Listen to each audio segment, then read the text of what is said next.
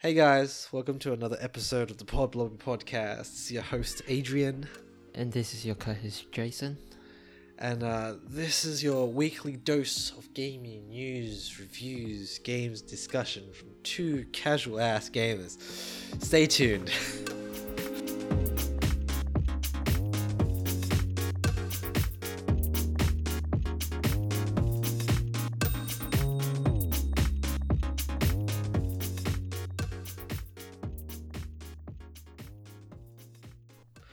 So hey Jason, welcome back. It's been 2 weeks. We haven't we called this podcast a weekly thing. It's not really a weekly thing. I mean, we've been busy. I was sick last week as well. I didn't tell you that, but I was sick. So, we have excuses. I'll get on to excuses. But so we're back, and this week we have some interesting stuff. Australia, like usual, banning games. You want to talk about a little bit about that, Jason? So I don't know if any of our listeners know, but Australia and its media classification board is well known for its stringent censorship stuff, and another victim fell in the gaming world this week, and that was Dayz for the references to cannabis use. I mean, so Australia is actually quite sort of a conservative country in some regards. It's sort of backwards in other places as well. Fun fact, right? So our classification board or whatever that classifies our games, they're part of the same board that regulates prohibited drugs and customs as well. So it's actually we've got this weird situation where there are some games on that list where basically if you bring it a hard copy, a hardcore, or not hardcore, but physical real copy of it onto a plane into Australia, right? And you're one of the really unlucky people to be caught out on a customs search. They find that hard copy. That is equivalent to you bringing a little pouch of cannabis. It's actually the same fine applies. It's actually the same fine. It's ridiculous, basically. Some nerd out there brings over a video game and then poof, $100,000. No, it's not $100,000, but it's a lot. It's a lot. It's what, 10 grand to 20 grand or something. It's insane for a video game, especially. Now, they've banned the joint, was it? Yeah. It was cannabis. They earlier this week they decided to completely remove Dayz from the physical copies, and they try to do it to the digital, on digital storefronts as well. Yes. Now, what is the reason for this ban, Jason? Well, apparently there was references to it wasn't even in the game yet, but in the patch there may have been in the game files references to using cannabis as a health boost. A health boost. Yeah. And that by implication, right, according to them, is that it's a positive thing. Yeah, it's So a reward. It's a reward. So Dayz joint plus health, eyes of the Australian government equals, oh shit, you're rewarding the use of illegal banned substances. And so, therefore, we must ban this game. Now, this might sound like I'm on the side of the Australian government, but in all honesty, though, if we're trying to be accurate, Dayz is a survival game. I know it's not that accurate and sort of goofy, but hey, if they're gonna put a joint into the game, they should at least make it somewhat accurate, right? Gives you maybe a reaction speed decrease, speed decrease. Increase hunger. Is there hunger in Dayz? Pretty sure there is. Maybe sure. There's hunger. It makes you more hungry. There we go. And then you can put cannabis or weed into the game. But putting it as a health boost, sure, why not? I mean, this is just caught on a technicality. Honestly, they could have just named it anything else. Right. They couldn't roll up. I don't know, whatever. Maybe they could even call it a joint. Game, I mean, right? Instead of calling it cannabis. Yeah, it's funny you say that because I think the developers they they like released a statement where they're basically going to re-release like that content or that like the cannabis stuff, but like probably edit it under like a different name, or just like they're basically gonna re-release the entire game and edit it for the worldwide release. Wait, re-release? Or just like, what do you mean by that? Edit, yeah, probably just edit the games. Yeah, edit. You know, it's banned in Australia. It doesn't mean it's banned in the rest of the world. I mean, yeah, but they're editing it for the world. Yeah, it's a re-release in Australia. Yeah, for sure. Yeah. Oh, no, I mean, as in, like, they're editing the game for the entire world. Yeah. But, like, that's just... I reckon it's just a simple update. Yeah. You just, like, you change the name. Done. Pretty much. Done. Like, dude, if this was, like, you know, a ciggy, right? Or freaking, like, you know, a cigarette or whatever... This wouldn't have been a problem in Australia. Right. Truly. Like, it wouldn't have been, like... See, like, the funny thing is, right, like, the reason why they banned it is because cannabis is... They can't put it in the R18 category of the classifications, right? And so forth, it's non-classifiable, therefore it's banned, right? But, like, cigarettes are in a classification lower than R18. Yeah. So, like, it would have been fine. Like, it would have been completely fine. Like, whatever. But, you know... As you do, technicalities, you know, the Australian government is the Australian government, especially customs. I mean, Australian customs is nothing to sneeze at. is really isn't something to sneeze. There's so much things you cannot bring into this country. It's insane. Like, let's say, you know, for whatever reason, let's say you lived in Australia and you wanted to move to like what, I don't know, Japan, America, whatever, or Canada, whatever, right? And you wanted to take your pet with you. Right? And so you want to take your pet with you because, I don't want to leave poor Max at home alone. You know, I want him to come with me, for how long I live in the other country. However, as soon as poor little Max leaves the country, he can no longer come back ever again. Like, pretty much. Like, unless like you pay for, like, you go through some like really insane like quarantine procedure, like checks, some insane checks and insane fees and stuff to bring him back. But it's really hard, like really, really hard.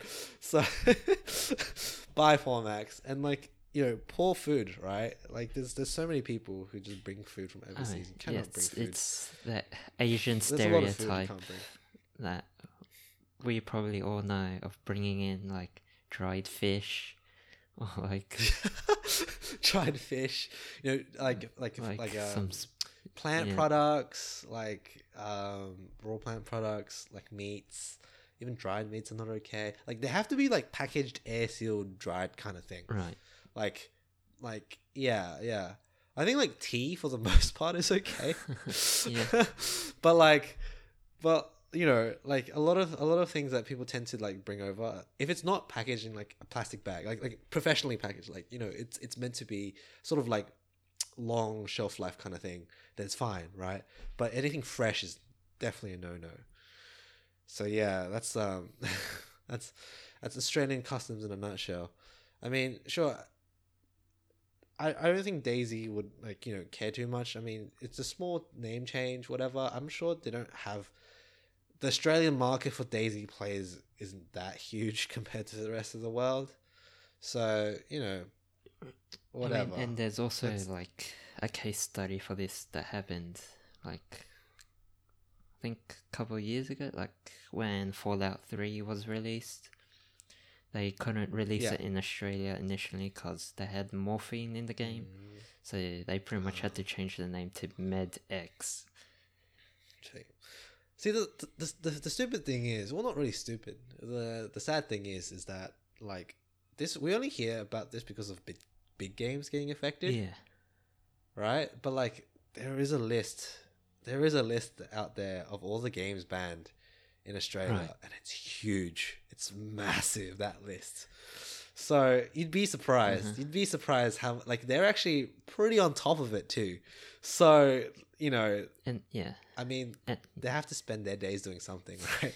And there are even games that they like reconsidered that weren't banned before, and then they decided to ban it after. Oh, like public outrage. Yeah. wasn't Mortal Kombat was the famous one as well.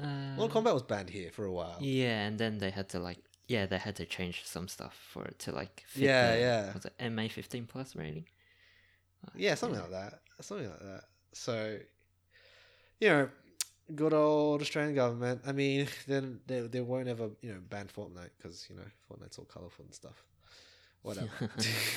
I don't know why I brought that up, but hey, whatever. Oh, also speaking of shitty things happening in shitty countries. Well, not countries. Sorry, what am I talking about? Games. It's like loot boxes. So apparently, what's it called? Loot boxes is disappearing from Rocket League. Yeah. Right? Yeah, because I think was it earlier this year, because Rocket League is now owned by Epic, and Epic, I think they removed their loot boxes from Fortnite earlier this year. Mm-hmm. So I think they're pretty much doing the same for Rocket League.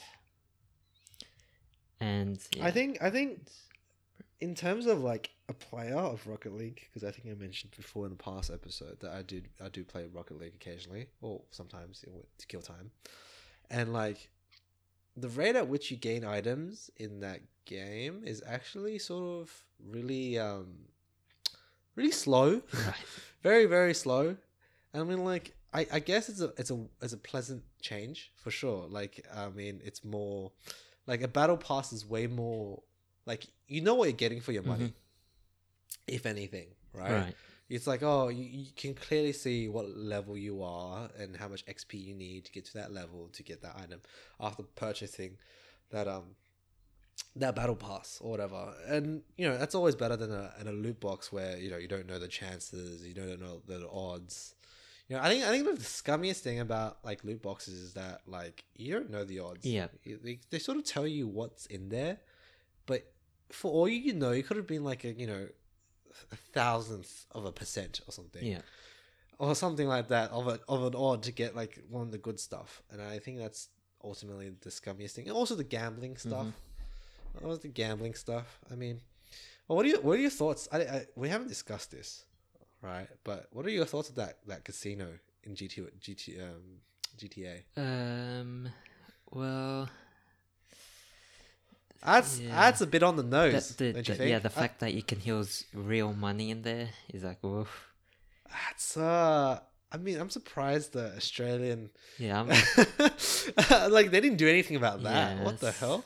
I mean, that's a little weird. Australian and gambling is That's true. We have, in terms of gambling in Australia, it's actually not as, it's actually quite free over here. In terms of advertising for gambling as well, it's everywhere.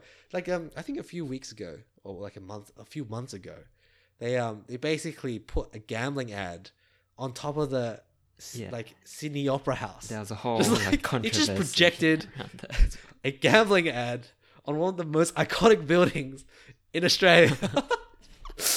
That shows you how little they care about gambling regulation over here. Isn't the Sydney Opera House a World Heritage Site as well? Yes, it is. Yes, it is. Yes, it is. It was so funny too because people were so mad, and the funny thing is, right? It wasn't. You think, right? You think it'd be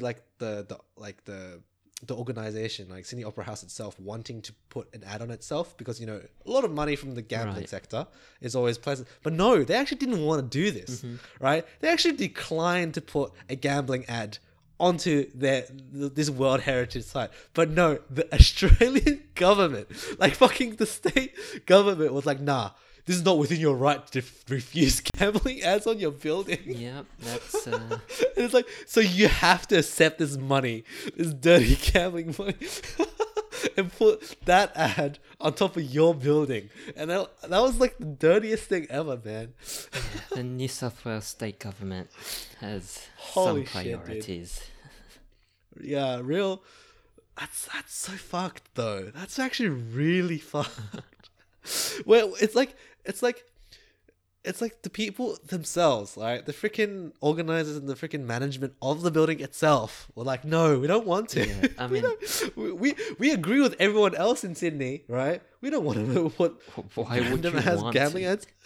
Yeah, why would you want to? Like, for the longest part, right? Like, the Sydney Opera House, they put projections on the Opera House, right, to celebrate culture, art, pretty much to give out a message, right? Give out like usually of unity and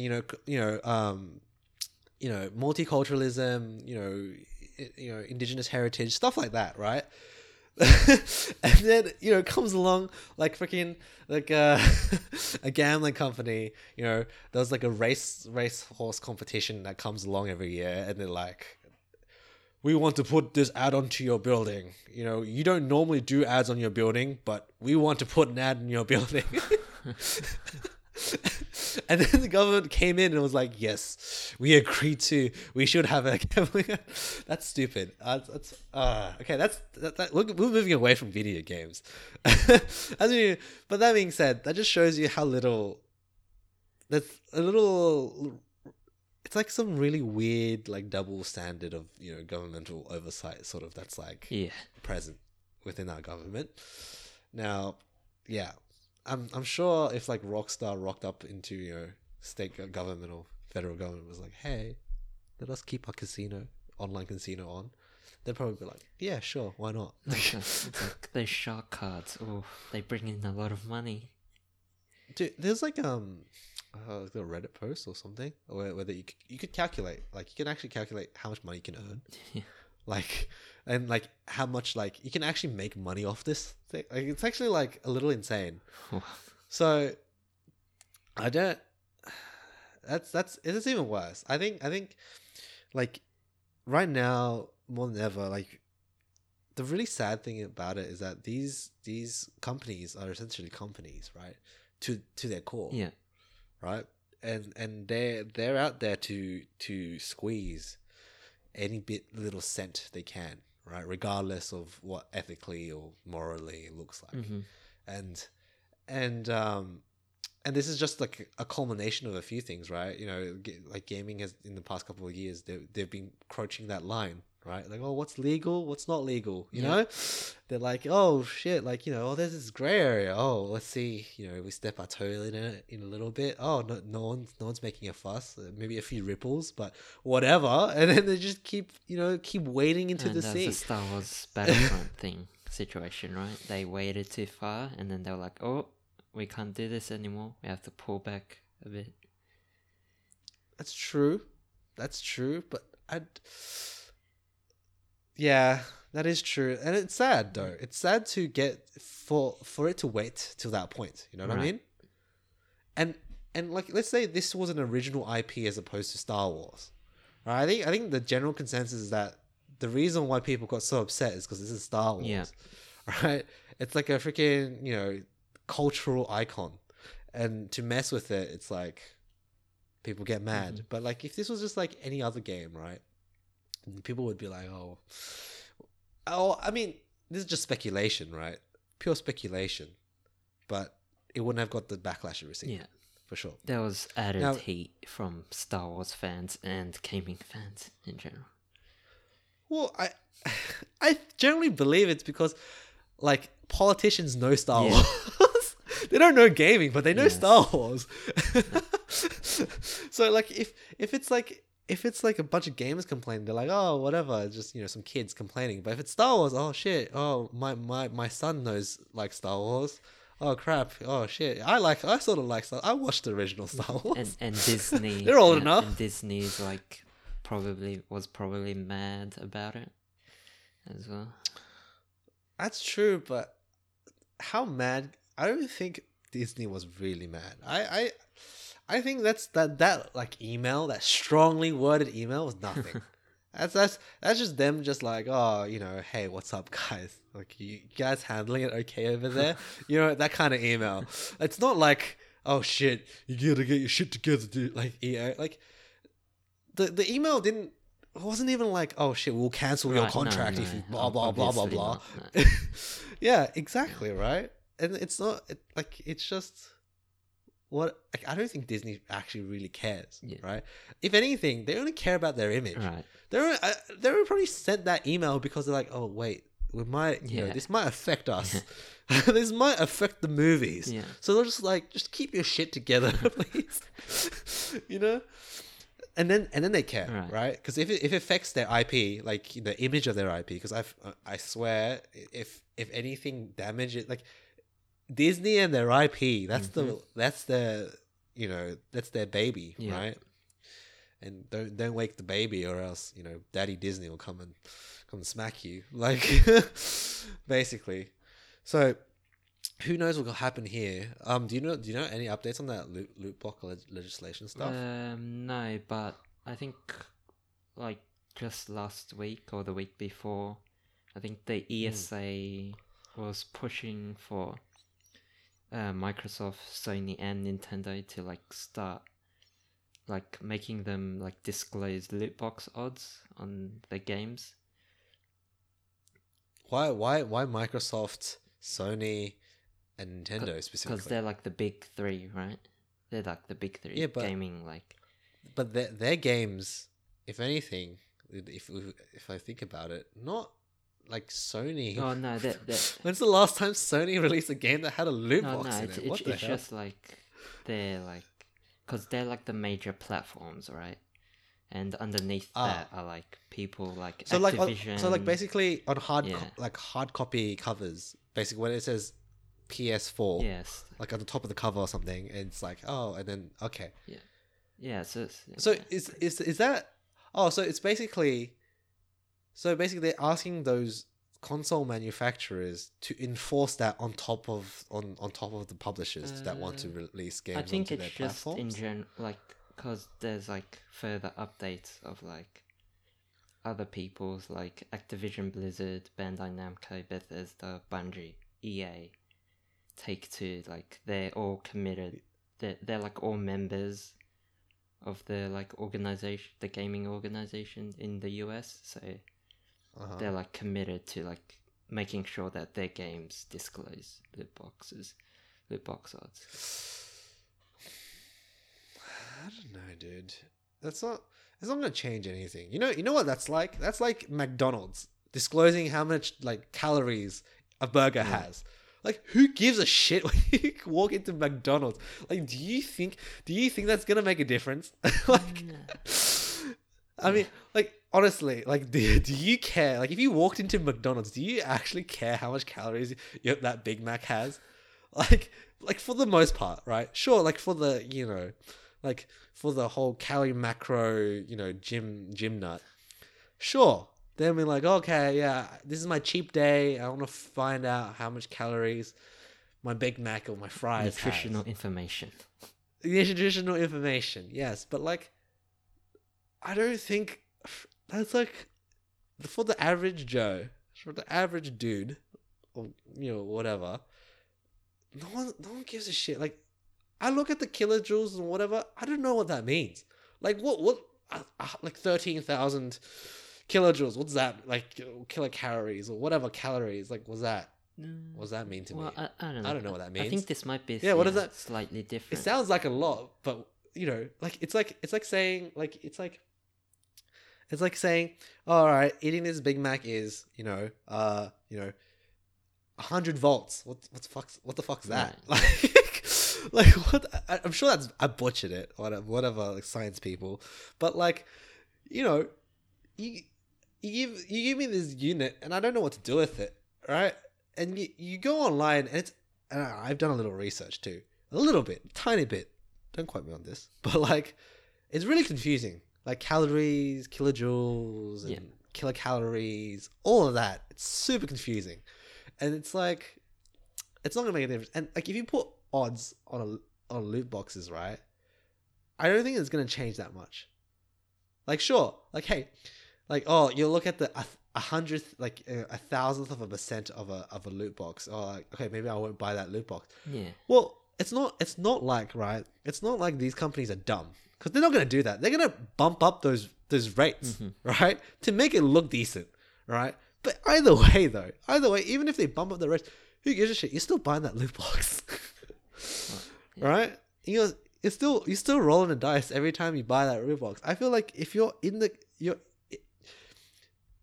there's this mindset, right? If you're gonna buy a loot box, you're already in the like a mindset to buy a loot box. Right. You know what I mean? It's like people who smoke, right? Yeah. Like they know that shit, but they don't give a shit. Mm-hmm. They're just gonna do it anyway. Like they're already in that mindset. Like I'm gonna make the purchase. I bought it. Done. Right? Like yeah, I don't know. I do think battle passes is better. Yeah. But battle passes is also not that great because it's still the whole. See, you know what the great loot box defense is, right? The great cosmetic defense is that, oh, what about the people who don't have enough time to play these games, right? And they're like, oh, player choice. They get to pay their way through it because maybe they don't have enough time. That's just paying the game, not buying loot boxes. I know. Yeah, that too. But loot boxes is somewhat in that sort of rhetoric, okay, right? I haven't heard of that. Yeah, within player choice, you can choose to buy a loot box or not, right? Right. You can choose to buy an XP booster, whatever, etc., right? Well, the season pass or the battle pass or whatever is the logical opposite of that. Mm-hmm. You know what I mean? So instead of like giving people choice, like whether they want to buy something like or get that specific cosmetic or whatever, they have to grind for it, even though they've bought it, right? Yeah. At least you know what you're getting, but you still have to play the game for X amount of times to get to that point to get that cosmetic, right? And I think that's in its way a little tiny sleazy, is because they could just put all the crap stuff at the beginning and put all the really good shit at the end, like really, really good shit, and that could be like a freaking, I don't know, 1,000 hours of grind. Yeah. Who the hell knows, dude? I mean, I don't know how they calibrate that shit, but it can get really hard to get, and that only entices people to play more, basically, and the cycle repeats itself. I don't know. I feel like it's like basically trading one con for another. I mean, it's a less sleazier con. Yeah. Right?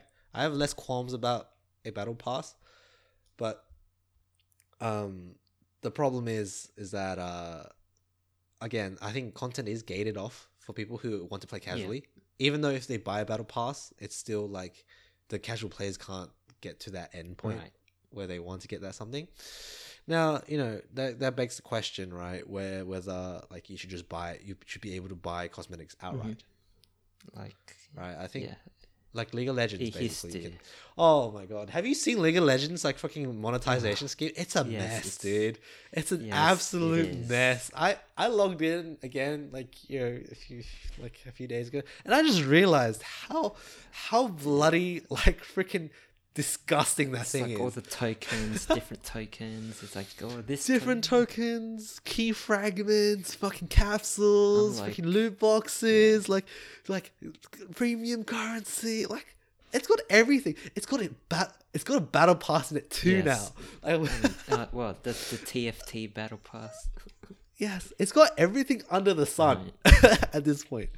It's like the monetization team at Riot was just like, okay, so how do we monetize our game? Well, how about we just put everything known to man, every monetization scheme ever made in any game, and just shove it in here. Like weekly missions. I'm like, what is this crap? Like, weekly missions, tokens. And then you can, there's XP boosters and there's token boosters. I don't know, dude. It's like, well, it's like, I remember, like, cause I've only recently gotten back into League cause of TFT, and it's like, the last time I played was 3-4 years ago, and I don't remember. Like, all I remember is buying RP and spending it on the skins you want, and then 3 years later I come back and it's like, wait, what happened? What's all this different currencies?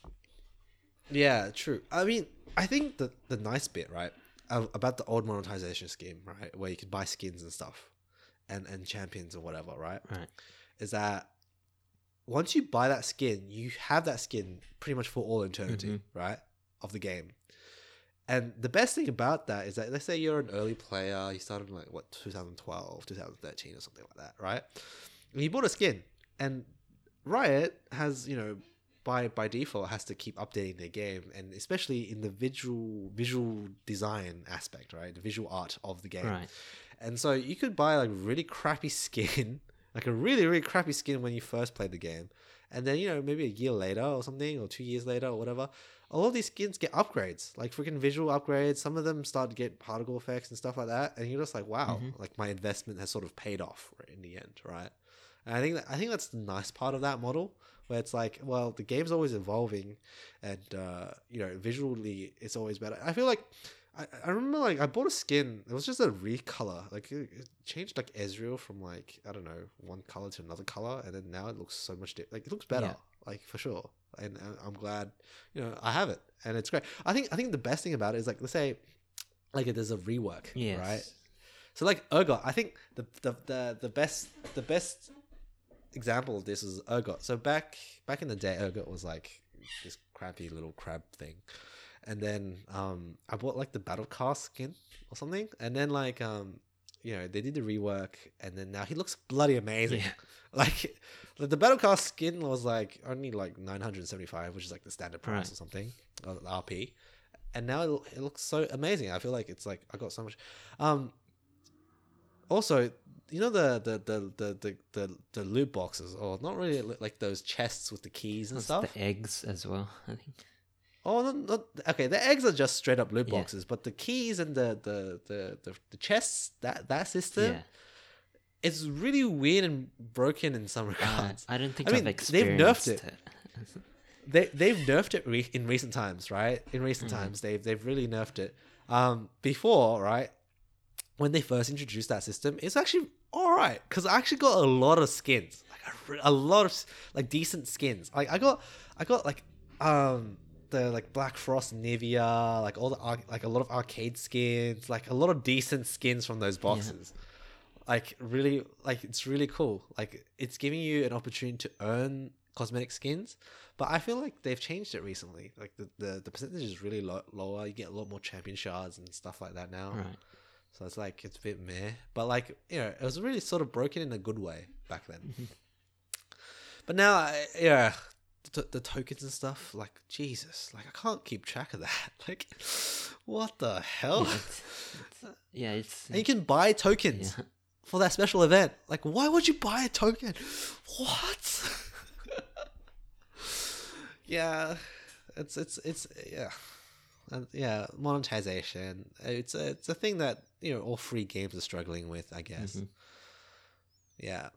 Going back to that previous point you made about like the companies like making the odds seem better.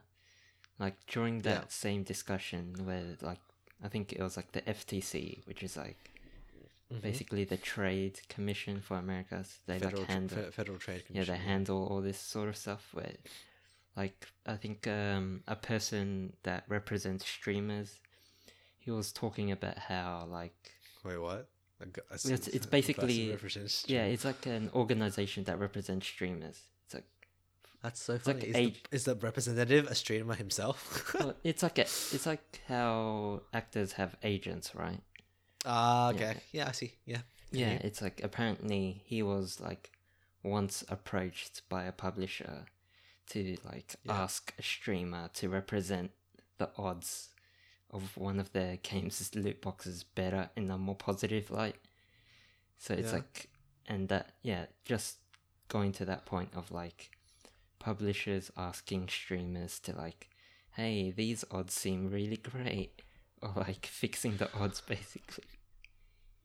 I think the classic examples of that, like, those like videos where like, oh, I bought 100 loot boxes. Yeah. Oh, those videos where they just open 100 of them, and then they cut to the really good bits, but then and it sort of makes you forget that they bought 100 or 250 of them, like, and it's like, oh wow, I really want to buy a loot box and whatever, I can get good stuff, but dude, like a lot of these guys, like they get offered these boxes for free, or they get codes or whatever, or they get currency for free. And like, do you get countries for free? No. I think the hardest bit is like you just sort of don't realize how much like money it is when you compare it to like real world items of things you can buy in real life. Like, I think that sort of hit me like, I don't know, maybe a year or two ago, where I was like thinking of like buying like a skin or something, and then I was like, hey, wait a second, like I could buy lunch tomorrow. Like with this, like you know, it was like a simple realization. You're just like, I'm just like, do I want to like buy this skin and maybe cheap out on lunch tomorrow, like, or maybe just buy a nice lunch tomorrow. Like, I was like, actually, that lunch is like sounding a lot better than the skin. Like, and like, yeah, I think that's what it sort of dawned on me. I was just like, sometimes some of these pricing for these things is a bit like ridiculous.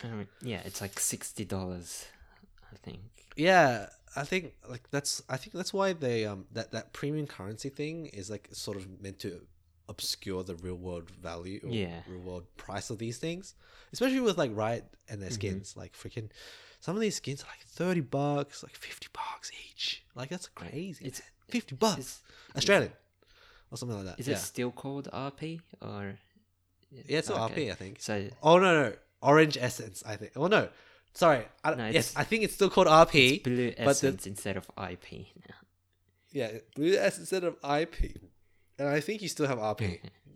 And then there's Orange Essence. Yeah, so many different currencies now. Freaking hell. But yeah, that's Riot for you. Who the hell knows?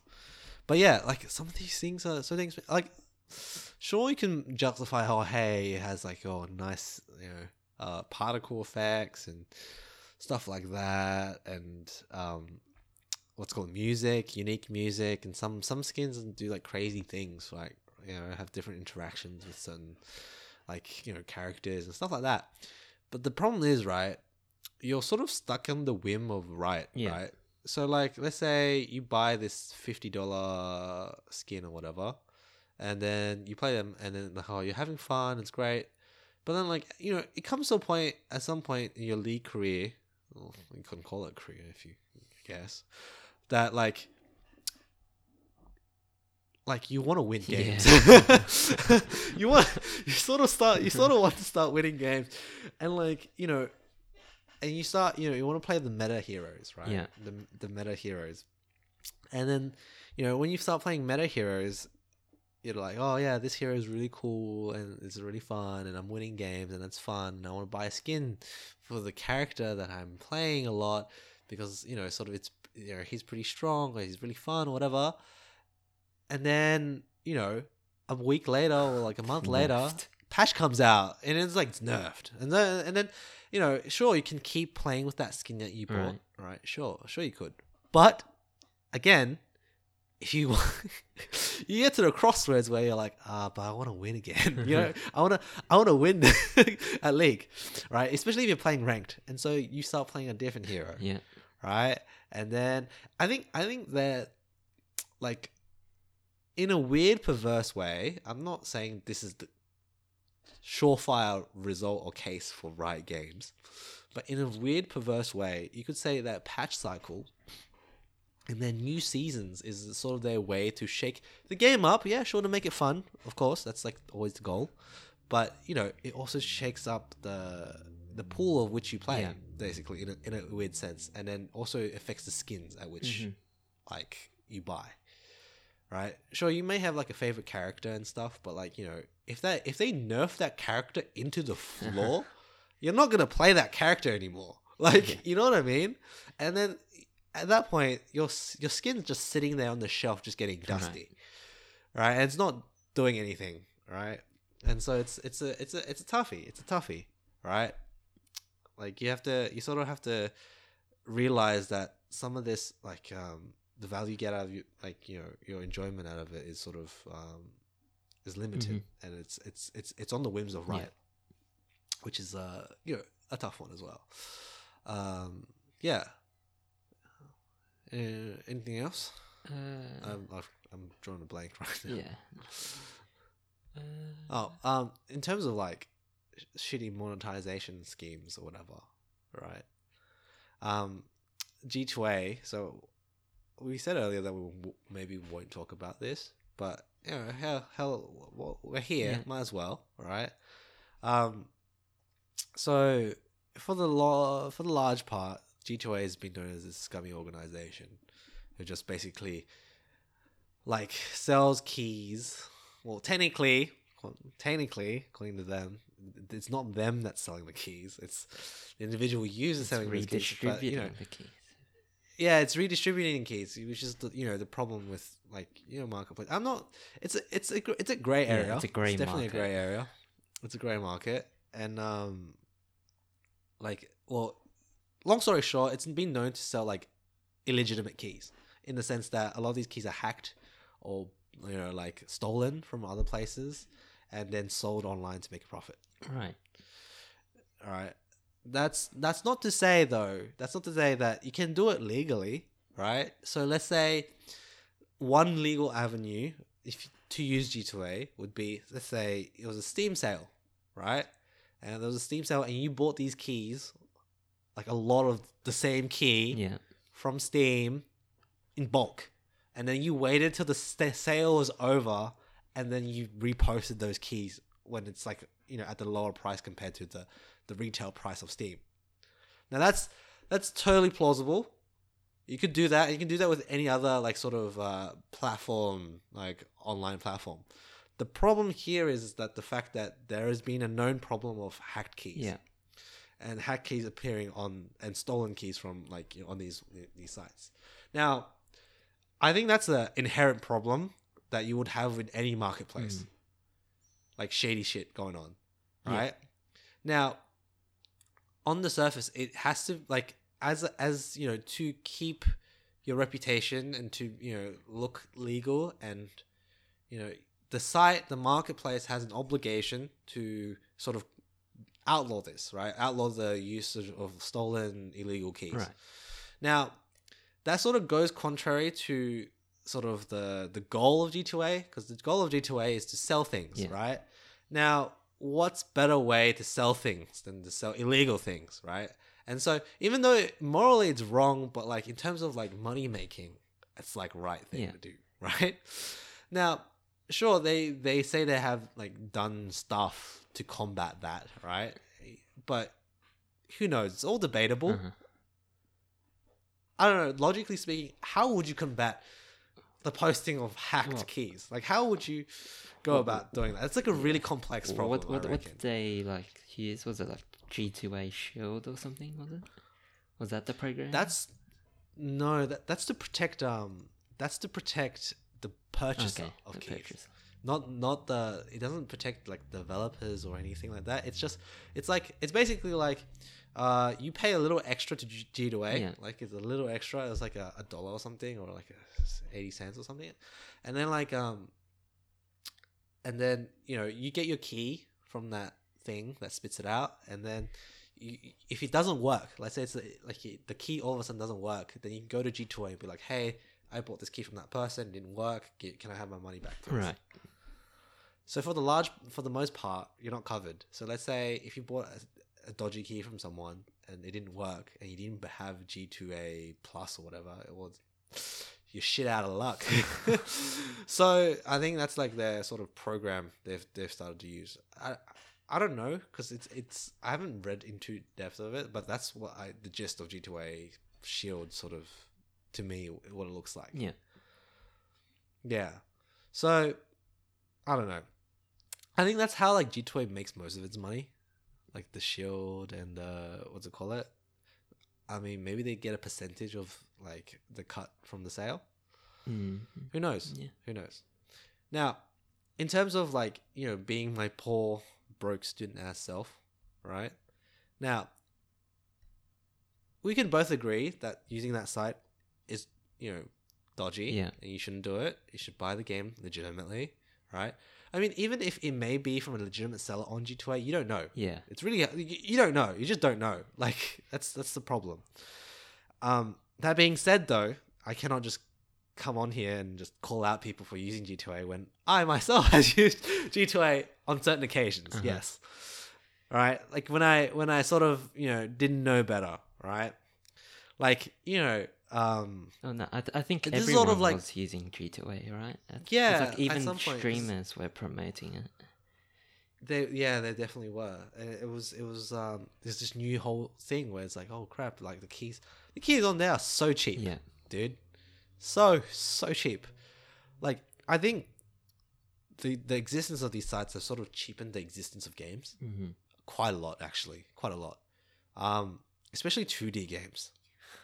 Surprisingly enough, like I can't say this for you or for anyone else other than like me and maybe some of my friends, but like there's been plenty of times where we're on the Steam site, right, and we're just like we want to play some like quick arcadey 2D game, right, and we're just like we're just gonna play for like maybe a few hours and maybe pick it up and play and then leave it, whatever, right, just for like short amount of fun times, right. There is a sentiment out there that they say people would not spend $20 or $30 or $40 on a 2D game. Yeah. Right? There's the sentiment out there. Like, sure, that's arguable, right? And that's that's bad way of thinking about things, because especially when it comes to work, like 2D game doesn't necessarily mean a lesser product and does not necessarily mean a worse product. Yeah. Right? But there's that stigma out there for sure. Yes. 110%. No one's going to deny that. And, it's so tempting, especially with the smaller indie games, right? With the 2D smaller indie games. You look at the Steam site and you're like, oh shit, it's $20, $30. You're like, shit, I don't want to pay $30 for like a 2D game. So you go onto the G2A or Kinguin or whatever the marketplace game site is, and you're just like, oh shit, it's like $2, $5, whatever. And then you buy it, and then it's like, okay, cool, my fun, 2D fix.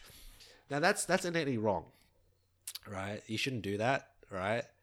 A lot of 2D games, even though, hey, it might not have like, the technical complexity of a 3D engine. Yeah. Right? It might not have that, but in terms of game design, assets and sound and everything, that's pretty much the same. If not, like, harder, because you're limiting yourself, right? In a sense that to just a 2D plane, and you have to compete with all the other 2D games who pretty much have done like, there's so much 2D games out there, and to stand out as a 2D game, you must do. Yeah, it's so hard. It's so hard. Yeah. Right. And so for a struggling like indie studio, right, to get your keys hacked and then distributed for like dirt cheap on G2A, you're pretty much not gonna get anything on Steam, right? And that's the sad culture shift that's sort of been happening. I feel like it's because like it's, would you say like fast food, like fast gaming, Yeah, it's like cheap, but it's not pretty much. Cheap gaming, and it's not necessarily the fault of the developer. It's not okay. It's definitely not. It's not necessarily the fault of developers, right? Sure, there are those studios out there who are asset flipping for sure to make a quick buck, sure. But then there's these marketplaces out there that really devalue the time and the effort and the value of these products, which is really sad, because then no one wants to see like a studio die, especially if they had something special, right? In there, like I think. Like Ori came out. Ori and the Blind Forest. Dude, you can buy Ori for so cheap. Like what's a G2A price for like Ori right now? I don't know. I think on Steam itself it's pretty cheap. Yeah, I think that's their natural like price depreciation as an older game. See, right now on Steam it is 30. Oh wait, definitive edition is $30, but it's no longer. Oh, I can't find Ori on the G2A right now. Okay, yeah. Well, the definitive edition on Steam is $30 Australian. Yeah, $30 Australian, right? 28 to be specific. Okay, what about another 2D game? Let's do another 2D. I can't seem to find Ori on G2A. What's the title of Ori? Ori and the Blind Forest. And the Blind Forest. It's Yeah. Okay. So what was it on Steam? $30. $28.95. 28.95. I go on. I'm here on G2A. Guess what? Cheapest key, $9.80. Australian. So if that was American, it'd be even cheaper. It'd probably be like freaking $5, because the Australian Australian dollar is so shit right now. But yeah. See, that's like what, less than a third of the price of the game. Yeah. Exactly. It's incredible, right? You want to do a quick search for Moon Hunters. Moon Hunters.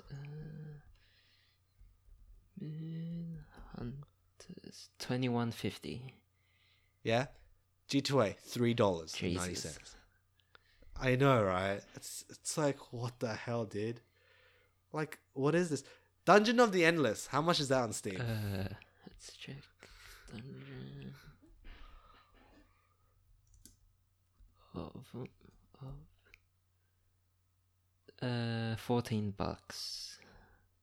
$2.45. Oh God. It's incredible. Like, this is just like, with prices like these, right? You can't compete, man. Yeah. You can't compete. Like, sure, everyone wants to like White Knight or whatever. Just be like, oh, no, I support the creator. Blah blah. I buy the keys directly from Steam. I mean, like, sure, great, good for you, mate. But majority of people, they don't give a shit. They just want to save money. Yeah. Right. We're all poor as the next guy. So like, like, sure, like nowadays I don't buy like G2A, but like, when my younger self or any other kid who's like, gets allowance from their parents, they're like, well, I could, but I could spend what, $20 to play this game, right? Or I could buy 10 other games exactly. for the same amount, right? It's just you can't compete with that. Like, so it's tough. It's really tough. It really sucks. So who knows? And then also the downside is that these places are like very shifty, dodgy, you name it, everything. Like when I buying from G2A is also pretty sketch as well. Like, you get charged random ass fees sometimes. What? Do you get that? Like, I remember last time, like I think this was I like don't think I've ever used G2A. Really? No. Okay. Well, this is my CD pass coming out. But like, I remember I bought something from G2A and I got charged like an extra $2 for something. I don't remember it's what. Like transaction fee. Yeah, transaction fee or some shit. It was so weird. Like, I was just like, what the hell? Yeah, and it's a bit, it's a bit dodge. So, not gonna use the site again. Definitely not. If anything, you know what you should use? You know what you should do? Right? If you want cheap games and you want, a good Friday night, Humble Bundle. Yes. Right? Monthly, Humble Bundle monthly is the way you should go. Really go. Okay? Like, I cannot recommend that Humble Bundle, like, monthly, like, package or whatever subscription thing is. It's so worth it. I really wholeheartedly recommend you get it. And like, what's it called? It's also for like it's for a good cause as well. And the key's legit. So like, hey, I'm not sure how it works. Like, is the 100% of the proceeds go to charity, or is it just some of it go to charity and some of it go to developer? Portion of the price goes towards charity, and the rest is split between the game developers. Yeah, well, there we go. At least like, it's going to the developers somewhat, and it's also going to charity. Yeah. So it's like, why not, right? Why not? Like, I think one of the happiest surprises I've ever had was when I left the Humble Bundle subscription going on, like, for 6 months without me knowing. I forgot. As you do when you have all these subscriptions, you just forget. Yeah. Sometimes you just have one, because it charges you like non-discreetly in the background. If you're not looking at your bank statement, $5. How would you know? Month. It's like, okay, $5. Oh no, it's 12, right? It's 12 for Humble. Yeah, but it's not that much, right? And you get so many games, and a lot of them are really good games too, right? Like, and then you also get a whole bunch of like, you know, you get it's wide spanning. There's a lot of different genres as well. They have like strategy, you know, action, open world, 2D, you know, like Metroidvania sort of type of games, and you have your like, you know, roguelikes and your shooters and your FPSs and your twin sticks. It's got everything. You just leave it on there, right? I left it on there for 6 months. I forgot about it, and then when I realized I still had it, I mean, I wasn't mad. I was just like, holy shit, I've got 6 months of games to unlock. Like, I was just like, crap, man. Like, each month is like, what, 9 games, or like 9 to 11-ish games, right? Dude, for 6 months, that's 60 games, man. 60 games. Dude, that's like, because of that, I have a huge backlog of games I haven't played. Just because they just sit there. Because I just have so many keys. I guess this is one of the ways maybe you could get a key and sell it on an online marketplace. Maybe. I guess you subscribe to one of these things, and you get these keys, and let's say you already have the copy of a game, right? The only bad thing about this subscription thing, right, is that you might already own the game, like that they've released on the subscription thing. Now, sure, that might be a downside because, you know, you're paying $12 and you're not getting the full value, whatever. But you can give it to a friend. Yeah. Boom. Problem solved. Dude, like, it's the best. Like, literally, like, especially if it's a multiplayer game, it's like, oh shit. Okay, well, I already have a copy. Now you have a copy, and now your friend doesn't have no excuse to not play with you anymore because I don't have the money. Blah blah blah blah blah. I'm poor. Whatever. You give them the key. Whatever. Right? Easy. Or like you're desperate, right? Oh shit, you forgot that it's their birthday tomorrow. Holy crap! I don't want to seem like a bad friend. Oh no, what do? Send them a key. Done. Boom. Your birthday's solved for the next few years. Like, come on. Exactly. So, get on it. Really get on it. Also, and also there's so many like cheaper ways to play video games now. Like, especially again, Xbox whatever pass thing is still very good. Yep. The launcher is a bit not great. Yeah, it's Windows launch. Yeah, like especially the downloader, it's got some issues. Like I've tried downloading some games and it just won't. Yeah, the Windows Store is whatever. Also, Windows tries to push out its Windows updates through games. Yeah. So like basically, it's like some games you can't play unless you updated your Windows version, which is like why? Yeah, I don't think I've updated it to the version. I'm not sure. Which is so weird. Like, you know, like if you bought this exact game that's on the Windows Store at the Steam Store, it won't ask you to update your Windows version. Like, it's literally like, oh, it's not from like 8 to 10. It's not that. It's like, oh, Windows 10 like 1.8 dot something to like 1.9 dot something. Like it's just. It's a feature update version 1993. You know, yeah, that's weird. I guess that's one of the ways like Windows can get you to update and control the way you use your computer in a weird way. I guess that's really sinister when I think about it. But yeah, that's the future, guys. Not owning your games, and then these games comes with strings attached. Who knows, man? I mean, it's just like who knows? TV, right? All these new subscription models coming out. Netflix, Disney Plus, Hulu. I'm not enjoying that. Everyone's going. Yeah, have you seen all the memes of like? What? No. It's like when it's like at the beginning with like cable. It's like puts on the pirate hat. And then when Netflix comes, it's like take off the pirate hat. And then now it's like put back on the pirate hat. Yeah, it's pretty much cables companies. Yeah, it's cable companies, I guess. Which is like so sad. Mm-hmm. So sad. I mean, well, in the future, in the far distant future, it's just gonna be Disney. Yeah. Versus like I don't know who's ever left. Really, it is like what like Disney owns so damn much, dude. Holy crap! Oh, it's gonna be Disney versus like Time Warner versus like maybe Netflix if that's still kicking. CBS, CBS and Viacom merged. It's like all these different like companies joining together.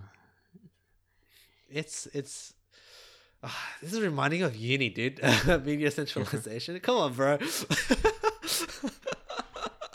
No, man, it's all right. I don't want to bring uni to this shit.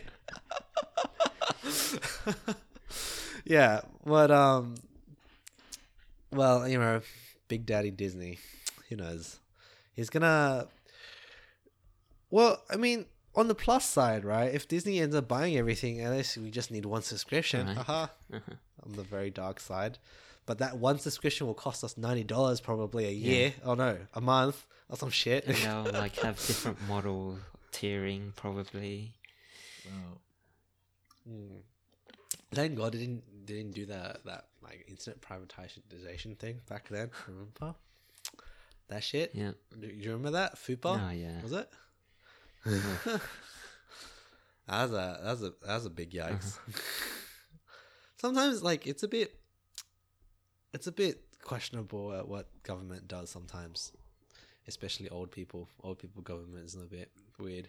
And yeah, they like these laws. They don't have technology like progressed to a point where the laws were like they couldn't keep up with the technology. Which is super weird because it's so many gray zones, like especially with the loot box legislation and stuff. Like, what are they gonna do with that? Like, how would they classify what's a loot box and what's a not loot box? Yeah, like, you know, next thing you know it's like they just changed the name from like you know, item crate. I mean, from loot box mechanics. to item crate to surprise mechanics to like, you know, randomized something. Yeah. I don't know.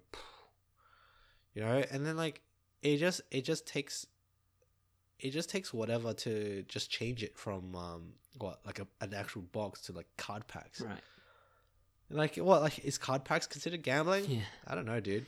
I don't know. That's the question, right? Like, it's like it's all started from baseboard card packs, right? Like magic cards, Yu-Gi-Oh cards, Pokemon cards. Exactly. Are they considered gambling? I don't know, man. My brain hurts. It's okay. It's like trading. Ooh. Like, yeah. That's what makes those cards valuable too, though. Yeah. Right? It's because some of them cards are like very, very rare, especially if you get into like the shiny stuff.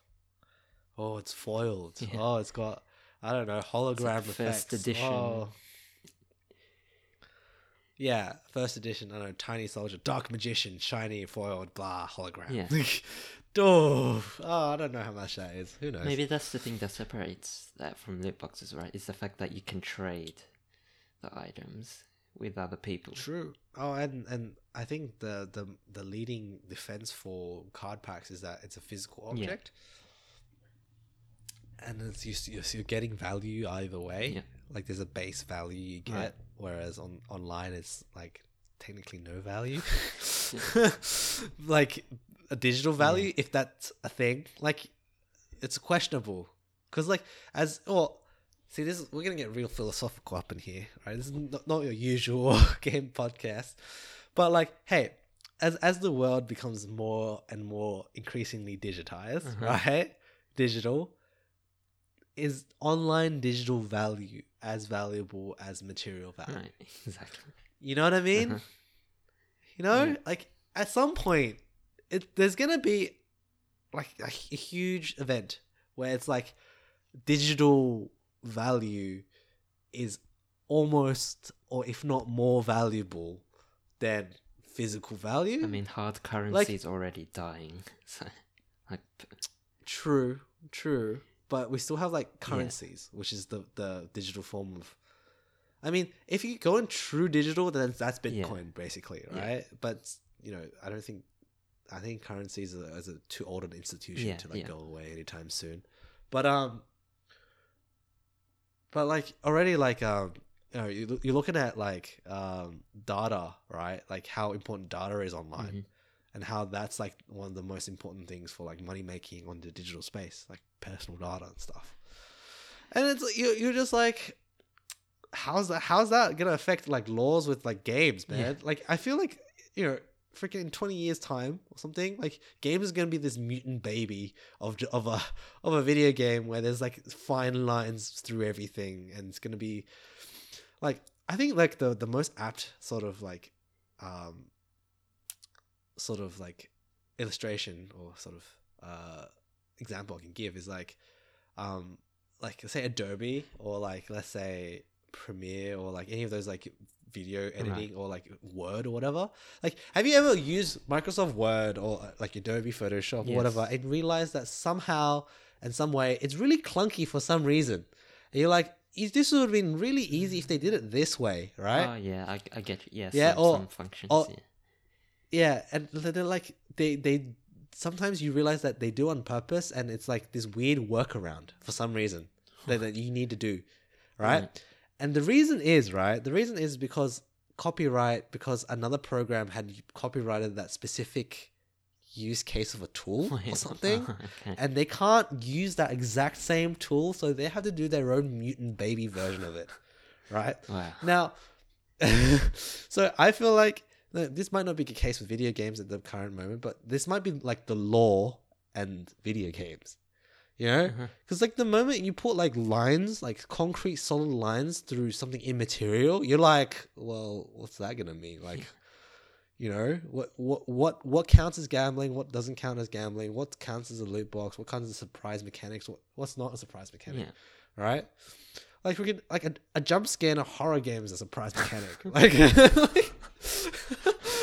Like what do you mean? Like that's yeah. Who the fucking knows? Loot Who the hell boxes are knows, jump dude? scares in there, right. Ooh. Oh yeah, oh yeah. When I get the 50th like same voice line for Hanzo in Overwatch, hell yeah. Yeah, man. Oh, man. It's What are you gonna do?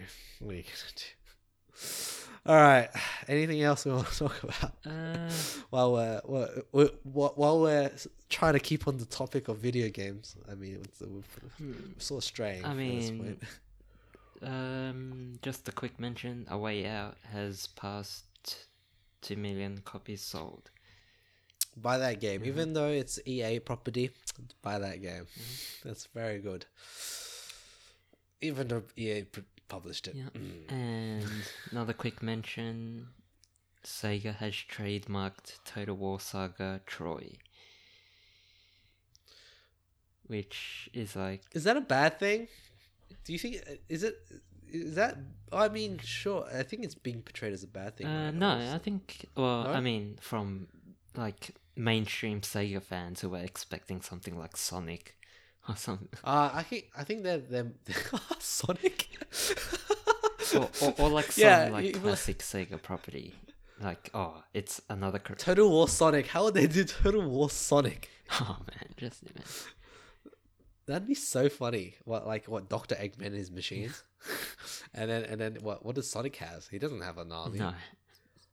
I don't know. He has like smaller hedgehogs. Who knows, man? Right. Oh, okay. Oh, so it's more of an excitement that there's a Troy game in the works. And it's probably gonna be a smaller one because it's like from the Saga thing.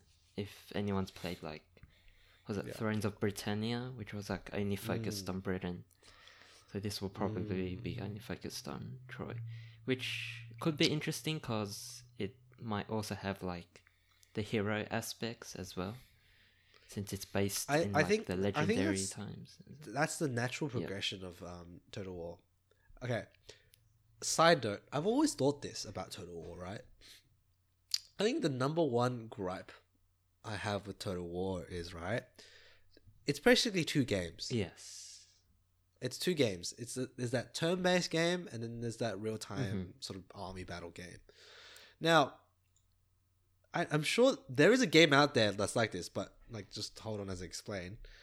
So like it'd be really nice, right, if the overworld map was in real time. You know what I Right. mean? So like instead of like you have like armies that go in turns to, to do their own stuff, right? It'd be really, really nice. I'm sure like on a Total War campaign map, that's pretty much technically impossible to Yeah. do, considering how big that shit is and how many factions there are. But like, if you have like, let's say like you have your army, the overworld is like your little army is represented by a little dude, and that dude walks in real time with all the other little dudes walking in real time, right? I'm sure the AI has to be spot on for this. 100% AI, like, which is again A problem. a problem in itself, because Total War has been known for shoddy AI. But that'd be so cool. And then when you bump into each other, then you zoom in and the overworld map pauses, and then you do that battle, right? Mm-hmm. And you zoom in or whatever, and it's great. I think that'd be really, really cool. But like, again, I guess you're losing half the map and half the factions and everything, And in the process to do that. I guess you're like also like removing some of the like other aspects, like the building base. Well, I mean, you could do buildings and seasons in real time as well. Like it's like like your traditional RTSs, right? right. It's like basically it's timed. Okay, It basically yeah, all takes 20 seconds for that to build or whatever, right? And I guess that would change from. I guess it would make it less strategic, considering how big your empires will get. Yes. It'd be really, really hard to. It'd be StarCraft at that point. I guess. Okay, the more I'm imagining this, the worse the idea gets. But like, but it'd just be nice, because I think there's like, if you're playing like the grand strategy or the grand maps or the campaigns or whatever, grand campaigns, a lot of the time is just sitting around waiting for things. It's actually like really like, I think that was a problem with Warhammer, Yeah. wasn't it? It wasn't so much a problem. Apparently it wasn't so much a problem with Three Kingdoms, but I remember people talking about it in Warhammer. It's like you just see the factions going and going and going and going to wait for your turn. I think it's like sort of innately in the game itself, the game mode itself, like the whole Total War franchise. Just the fact that, well, they want a lot of factions and they want a lot of different like big maps and stuff, and well, like obviously you can get the best computer and run it whatever, but again, you're still waiting for the load. Like every time you want to battle, like you load. Every time your turn ends, you're waiting for the turn to end. Like it's tedious. And like, let's say like I find myself getting impatient, because I want to play the battles myself all the time, but you just find yourself like it's not worth waiting the load screen like to do that battle, because sometimes it's just like, oh, like sure I could, but that's another load screen, and then you battle, and then whatever. I think my point is just that I just don't like the loads, the loading times. I guess that's my problem. And also, in terms of like the grand world, like maybe I'm playing Total War wrong, but I don't like the whole the turn, like what's it call it, like overworld map traveling, if that makes sense. Oh, okay. Yeah. I feel like it has that. Okay, so when I like, it's sorry for like me taking forever to explain, but it's like when you build a new army, right? Yeah. You have to build it in your, like, you want to build it with the best place possible to build it, because it has all the text structures and stuff like that to get the best units or the better units, whatever. Right. Unless you're making a throwaway army, like a meat shield army, but whatever. Like, you want it to be like in an area where it has all the text structures to get you the good units, right? Because I think half the fun is basically looking at building the high tier units and watch them wreck face in battle. Basically, that's like the fantasy, right?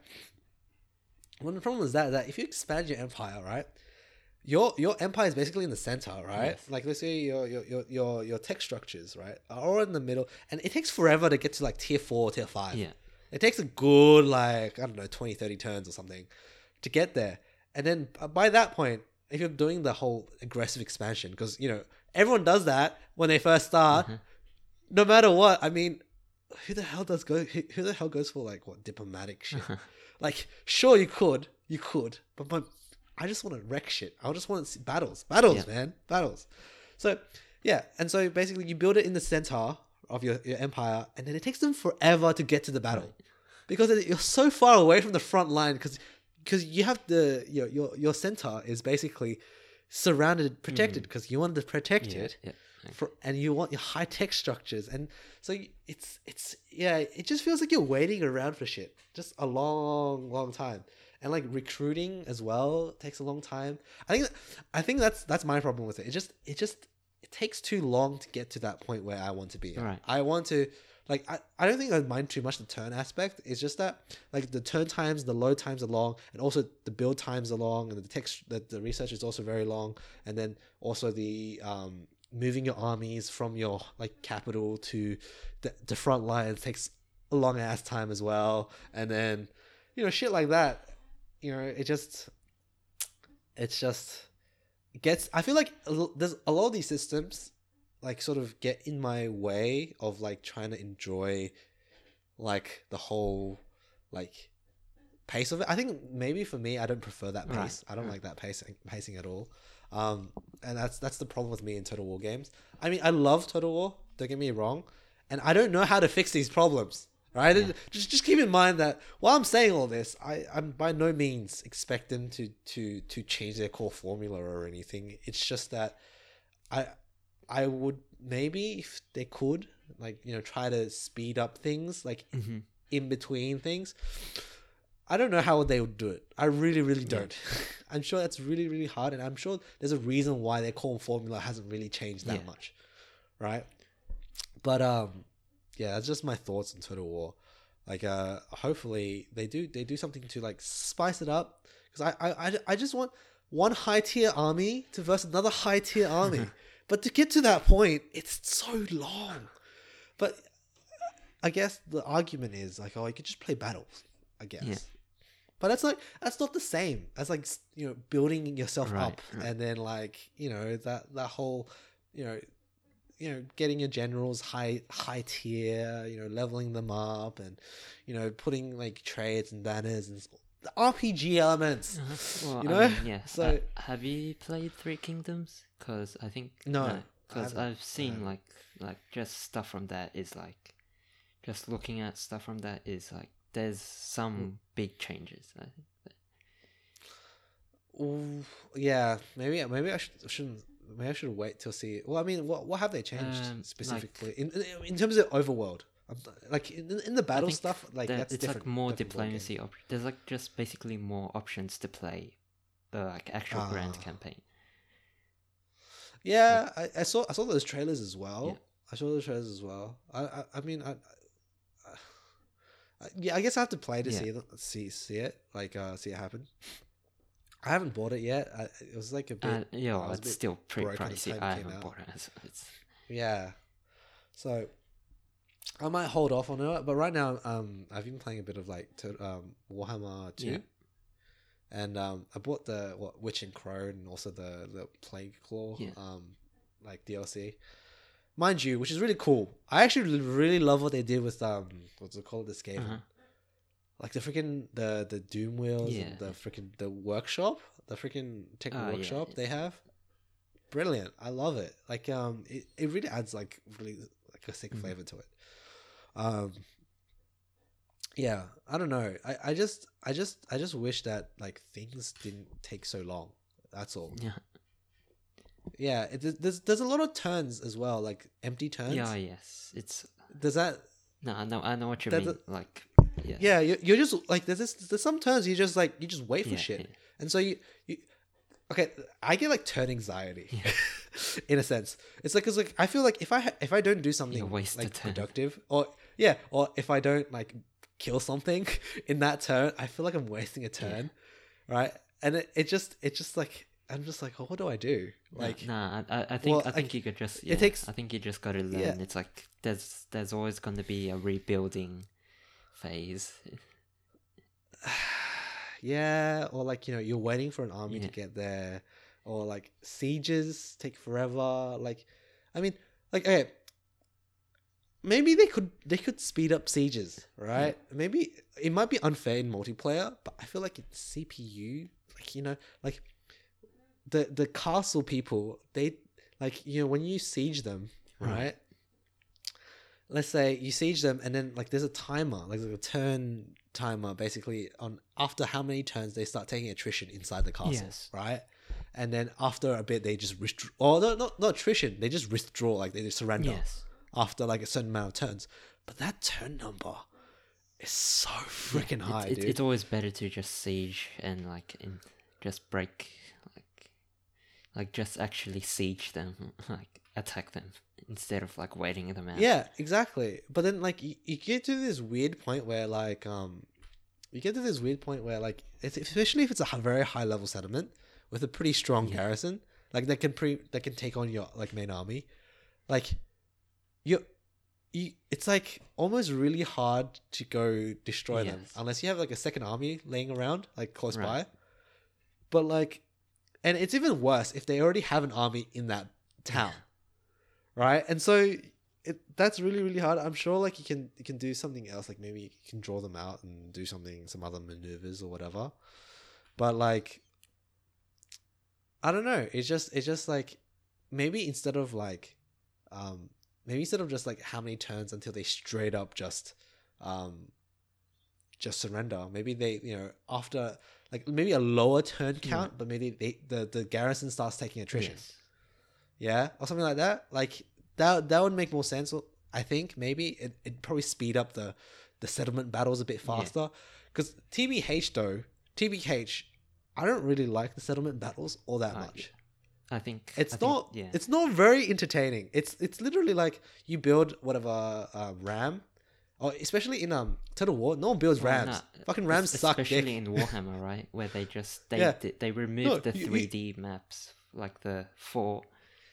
It's like the actual city maps. It's just like a wall, right?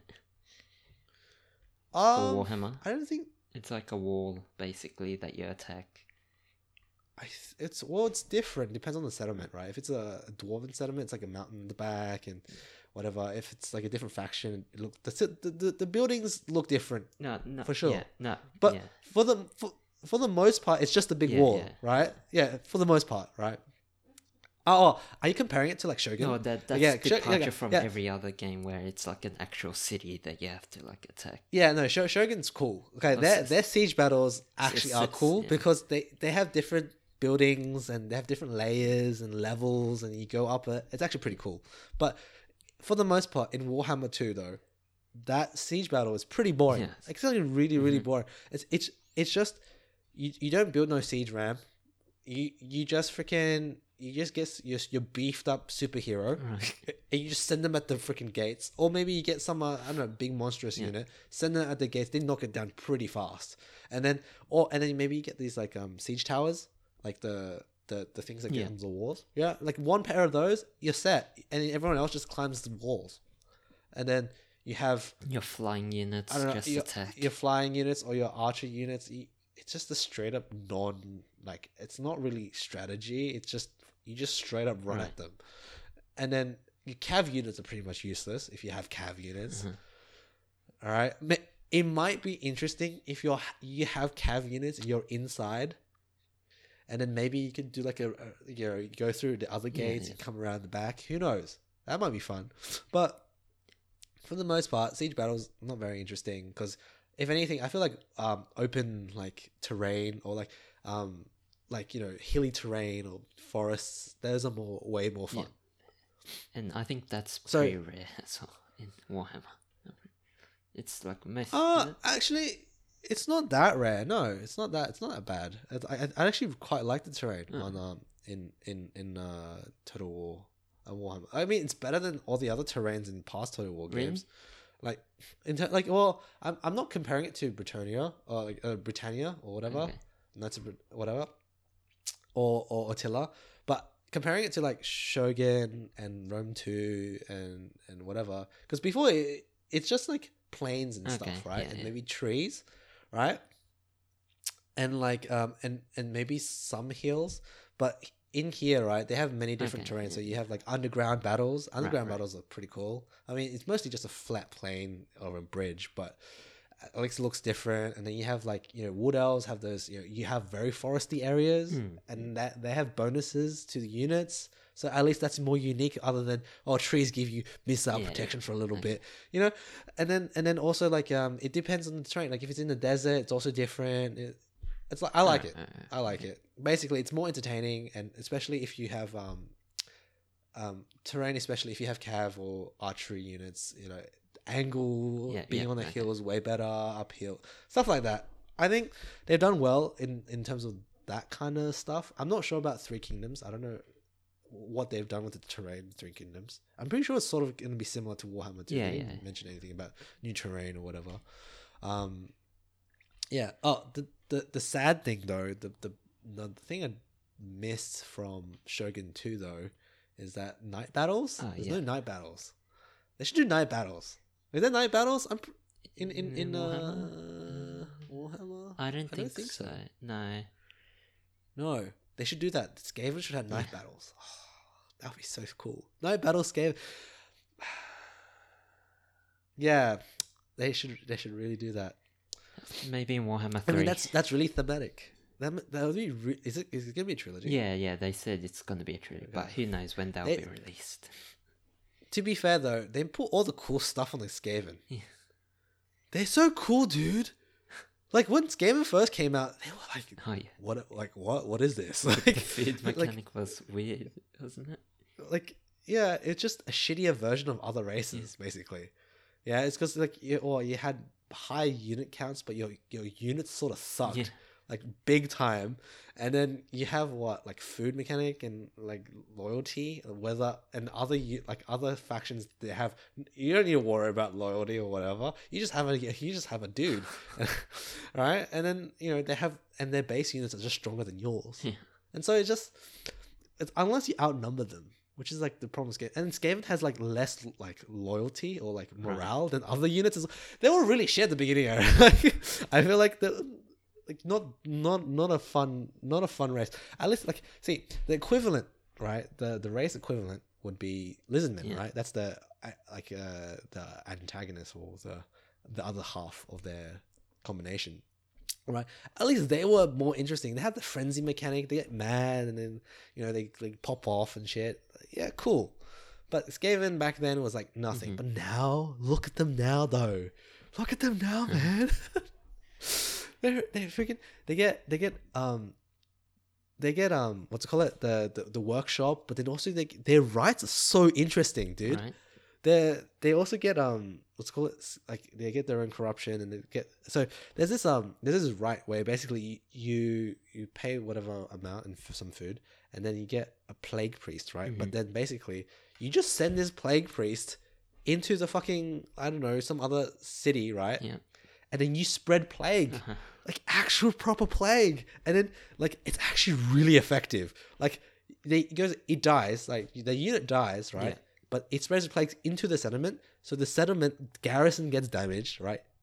And then if there's an army in that settlement, they also get plague, and also if that army moves around, it spreads the plague. Wow! Like it's actually really cool, dude. Like what the heck? And like the plague itself, it's actually no joke. Like I saw an army go from like full stack army to half army. Jeez.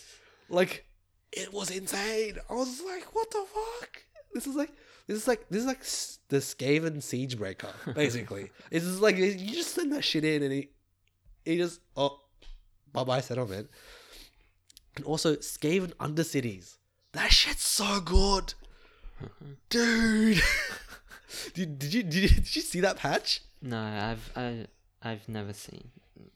Oh my god! Okay, so Skavens, they have these like tech priests or whatever, right? Skaven like warp priests or warpstone priests, whatever. Yeah. Right. Basically, you send them like, you know how agents have like actions in other settlements, like sabotage walls or I don't know, assault garrison, whatever. What they do, they establish undercities. Okay. Yeah. Dude, and so basically, you go there, establish an undercity, right? And that city, like basically, it's still theirs, right? But you can construct things.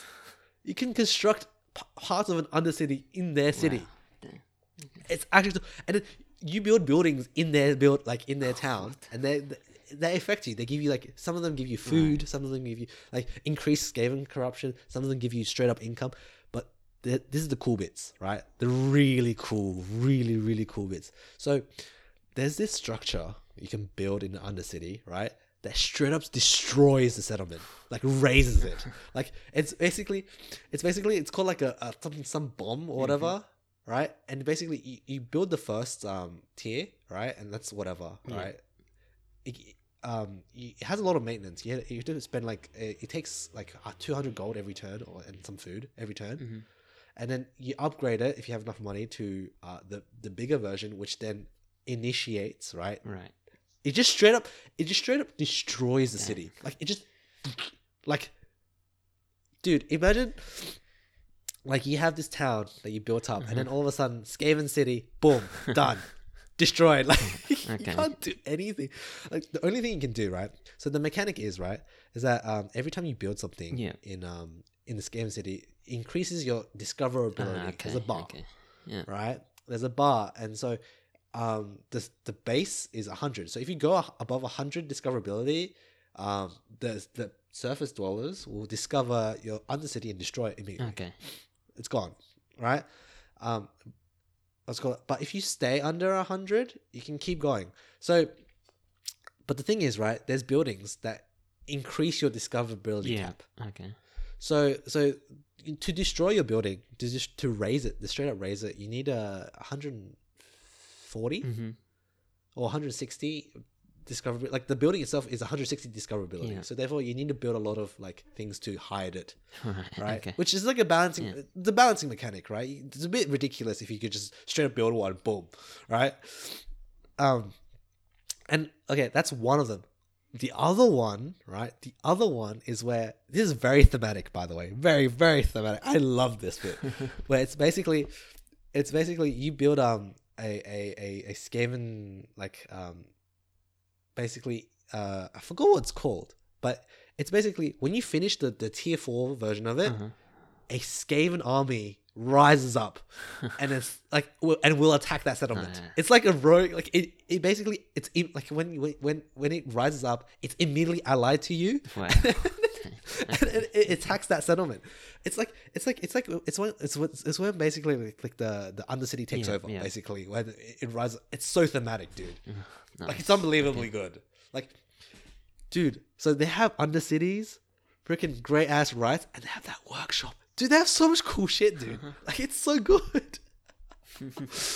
They put so much shit on in Skaven, and they've made like some dude at like a creative assembly was like, I love Skaven.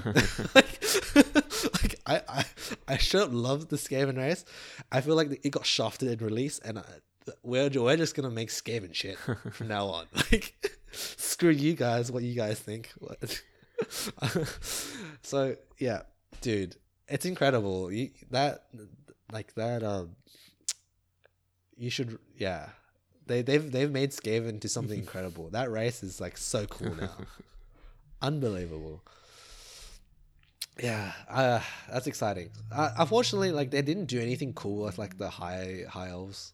I mean, they introduced maybe like a new, like a new faction that you can play, and some new units, like one new unit, Sisters of Avalon, and like some extra like the regiments of renown. There's quite a few things that they need to rework in those games, I think.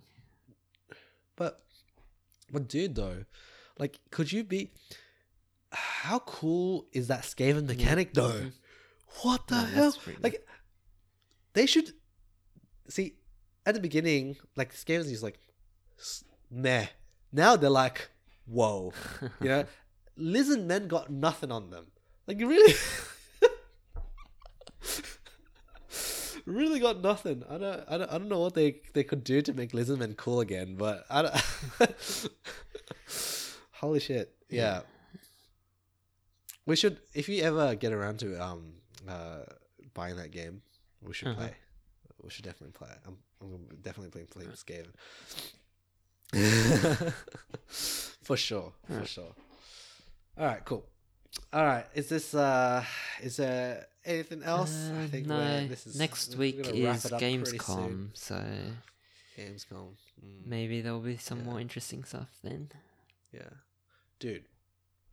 Sorry, going getting so many brainwaves here. When if they do Troy, they have to do that freaking wooden horse thing. Oh yeah, Dude, come on. Holy of shit, dude. course. They have to, right? They can't. They Yeah, can't cheap it it'll out, dude. probably be like an event or something. No. Or what, you want an actual unit? You know what they could actually do? Which is gonna be really shitty. DLC. Wait, for the horse? For the Yeah. wooden horse? What would it be? For the wooden horse DLC. What, like I don't know, a like unit? what, an extra faction or some shit, and then that faction has the special ability to use that What, horse. Odysseus' I don't know. faction is like horse. Yeah, it's what they did with Sparta. Fucking A, dude. Oh yeah, okay, yeah. Yeah, like remember when Rome 2 came out? I was like, where's Sparta? What? Oh yeah. Wait, why is it conspicuously missing? Like, little did they know it wasn't saved for a DLC. I mean, I don't think they can put, like, the horse is like the most Yeah, iconic. the core of Troy, Yeah. right? Core, maybe, but I don't know. Maybe they won't. Maybe they won't put in that mechanic until later. Yeah, it'll probably be like a story event, like those events that you see like in every Total War game. It'll be like, it'll probably be like follow this story of like the saga and be like that. Yeah. Yeah, I wonder how they do it though. Right. Yeah. So what? So in this case, then, if they're gonna make a full, like, let's say, I'm thinking about the real time strategy element of it, right? Yeah. The army battles. So what? Like, basically, the battle starts off, right? You screen deployment. I guess what, you're in a horse, basically. What? All right, and then I guess you don't get screen like unit deployment because what? Because you're in the horse. Yeah. You can't be outside of the horse when you're like being dragged in, right? That doesn't make sense. So what? Like, it's nighttime. They better do a good job in the city though. Yeah. They, I guess settlement battle. I think their focus for this one has to be settlement battles. Yes, it would. They have to do a good settlement battle version. Yeah. Or else it's just like, well, it's a gimmick Mhm. at that point. I mean, so Troy, like, what area is that? That's Greece. Like, set in? Oh no, Greece? it's Turkey. It's like around Turkey. Is the like no one's ever found definitively found the Troy of like the legends, but it's like rumored to be in Turkey. Okay. Yeah. So it's gonna be in that, right? Like that. So what year? Like, age? It's What's it? like ancient times. It's like super Ancient ancient. times, right? Biblical times, I guess. Yeah. Or like past Yeah, times. I don't know. But yeah, Like thousands BC. that'd be cool.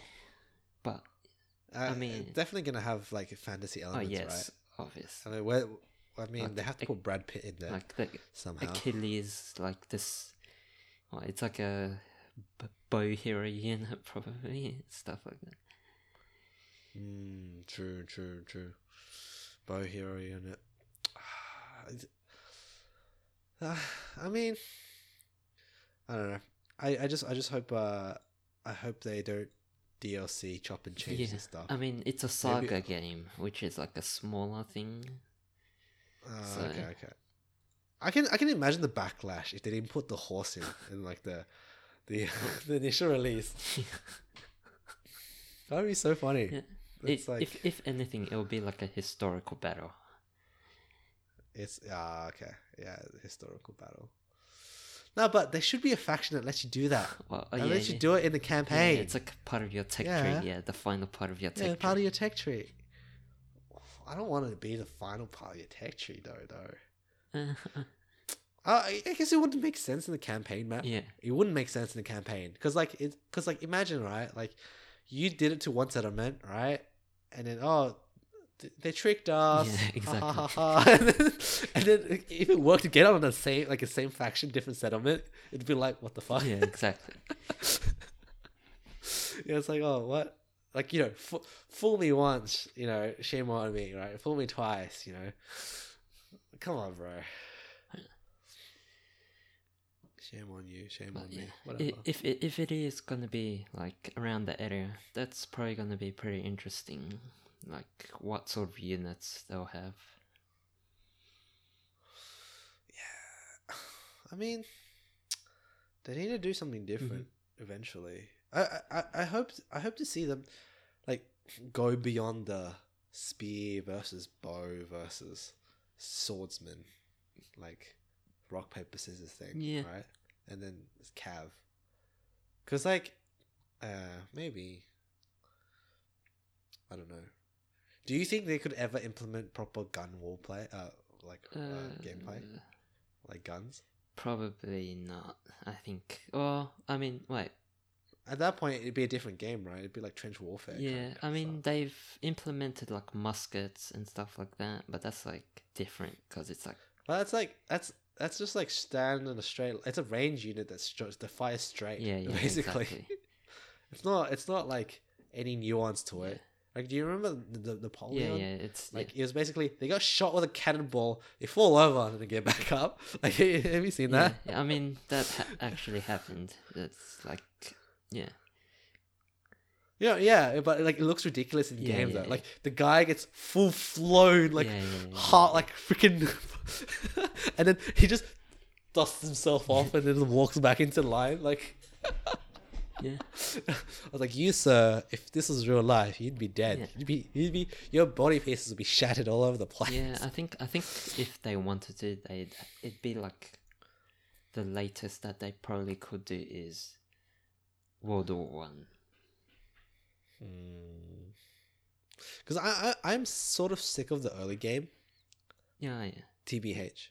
I feel like the Total War early games have been very similar in the last few games. It just you start off with your commander, which is, you know, special, and then you have your specialty units for your faction, right? That you start off with, and then after that, because your tech tree is so damn low, like it's basically you just start off with like spearsmen and bowmen and swordmen for like the first, I don't know, 20 turns or shit. Which is boring in a way. You know, they should give you an option where it sort of like lets you start off with like a tech, like some tech. Yeah.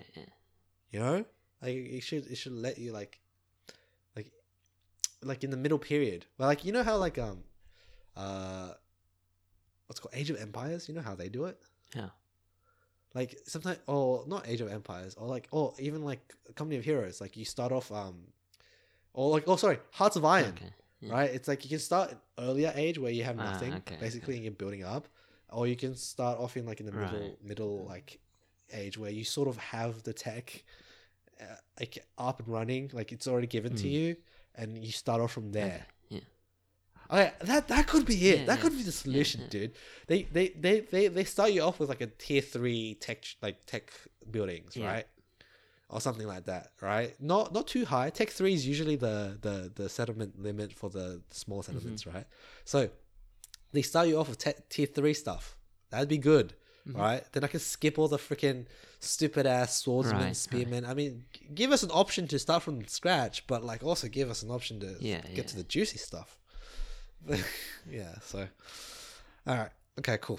I think that's about it. I think we should wrap it up. We've gone over like an hour. 40 minutes. All right, cool. All right, thank you guys. Even though we rambled, I rambled a lot. Thank you for bearing with us. Any last words, Jason? No, I think follow us on Twitter. Not on Instagram because we don't have one. Remember to rate us on your platform of choice. Yes, 5 stars, 10 stars. I don't know. Yeah, stuff like that. Woo! All right, see you guys next time.